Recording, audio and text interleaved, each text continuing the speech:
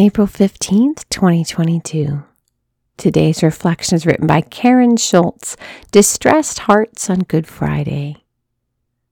Everyone who belongs to the truth listens to my voice. John 18:37. The sound of my alarm at 2 a.m. hit me like a train. I slowly rolled over in the volunteer bed at the Missionaries of Charity Hospice and rubbed my eyes.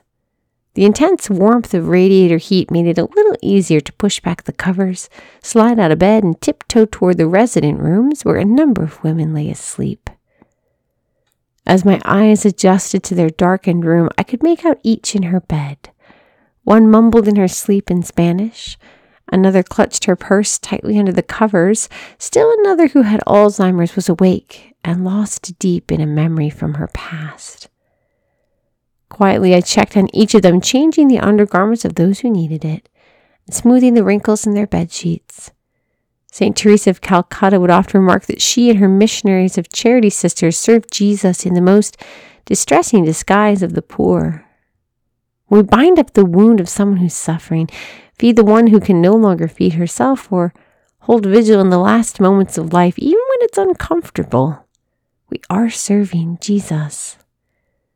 The distress I would feel at times in serving those in hospice is similar to the way my heart feels today on Good Friday. I'm ashamed of Judas, embarrassed by Simon Peter, aghast at those casting lots for our Lord's garments.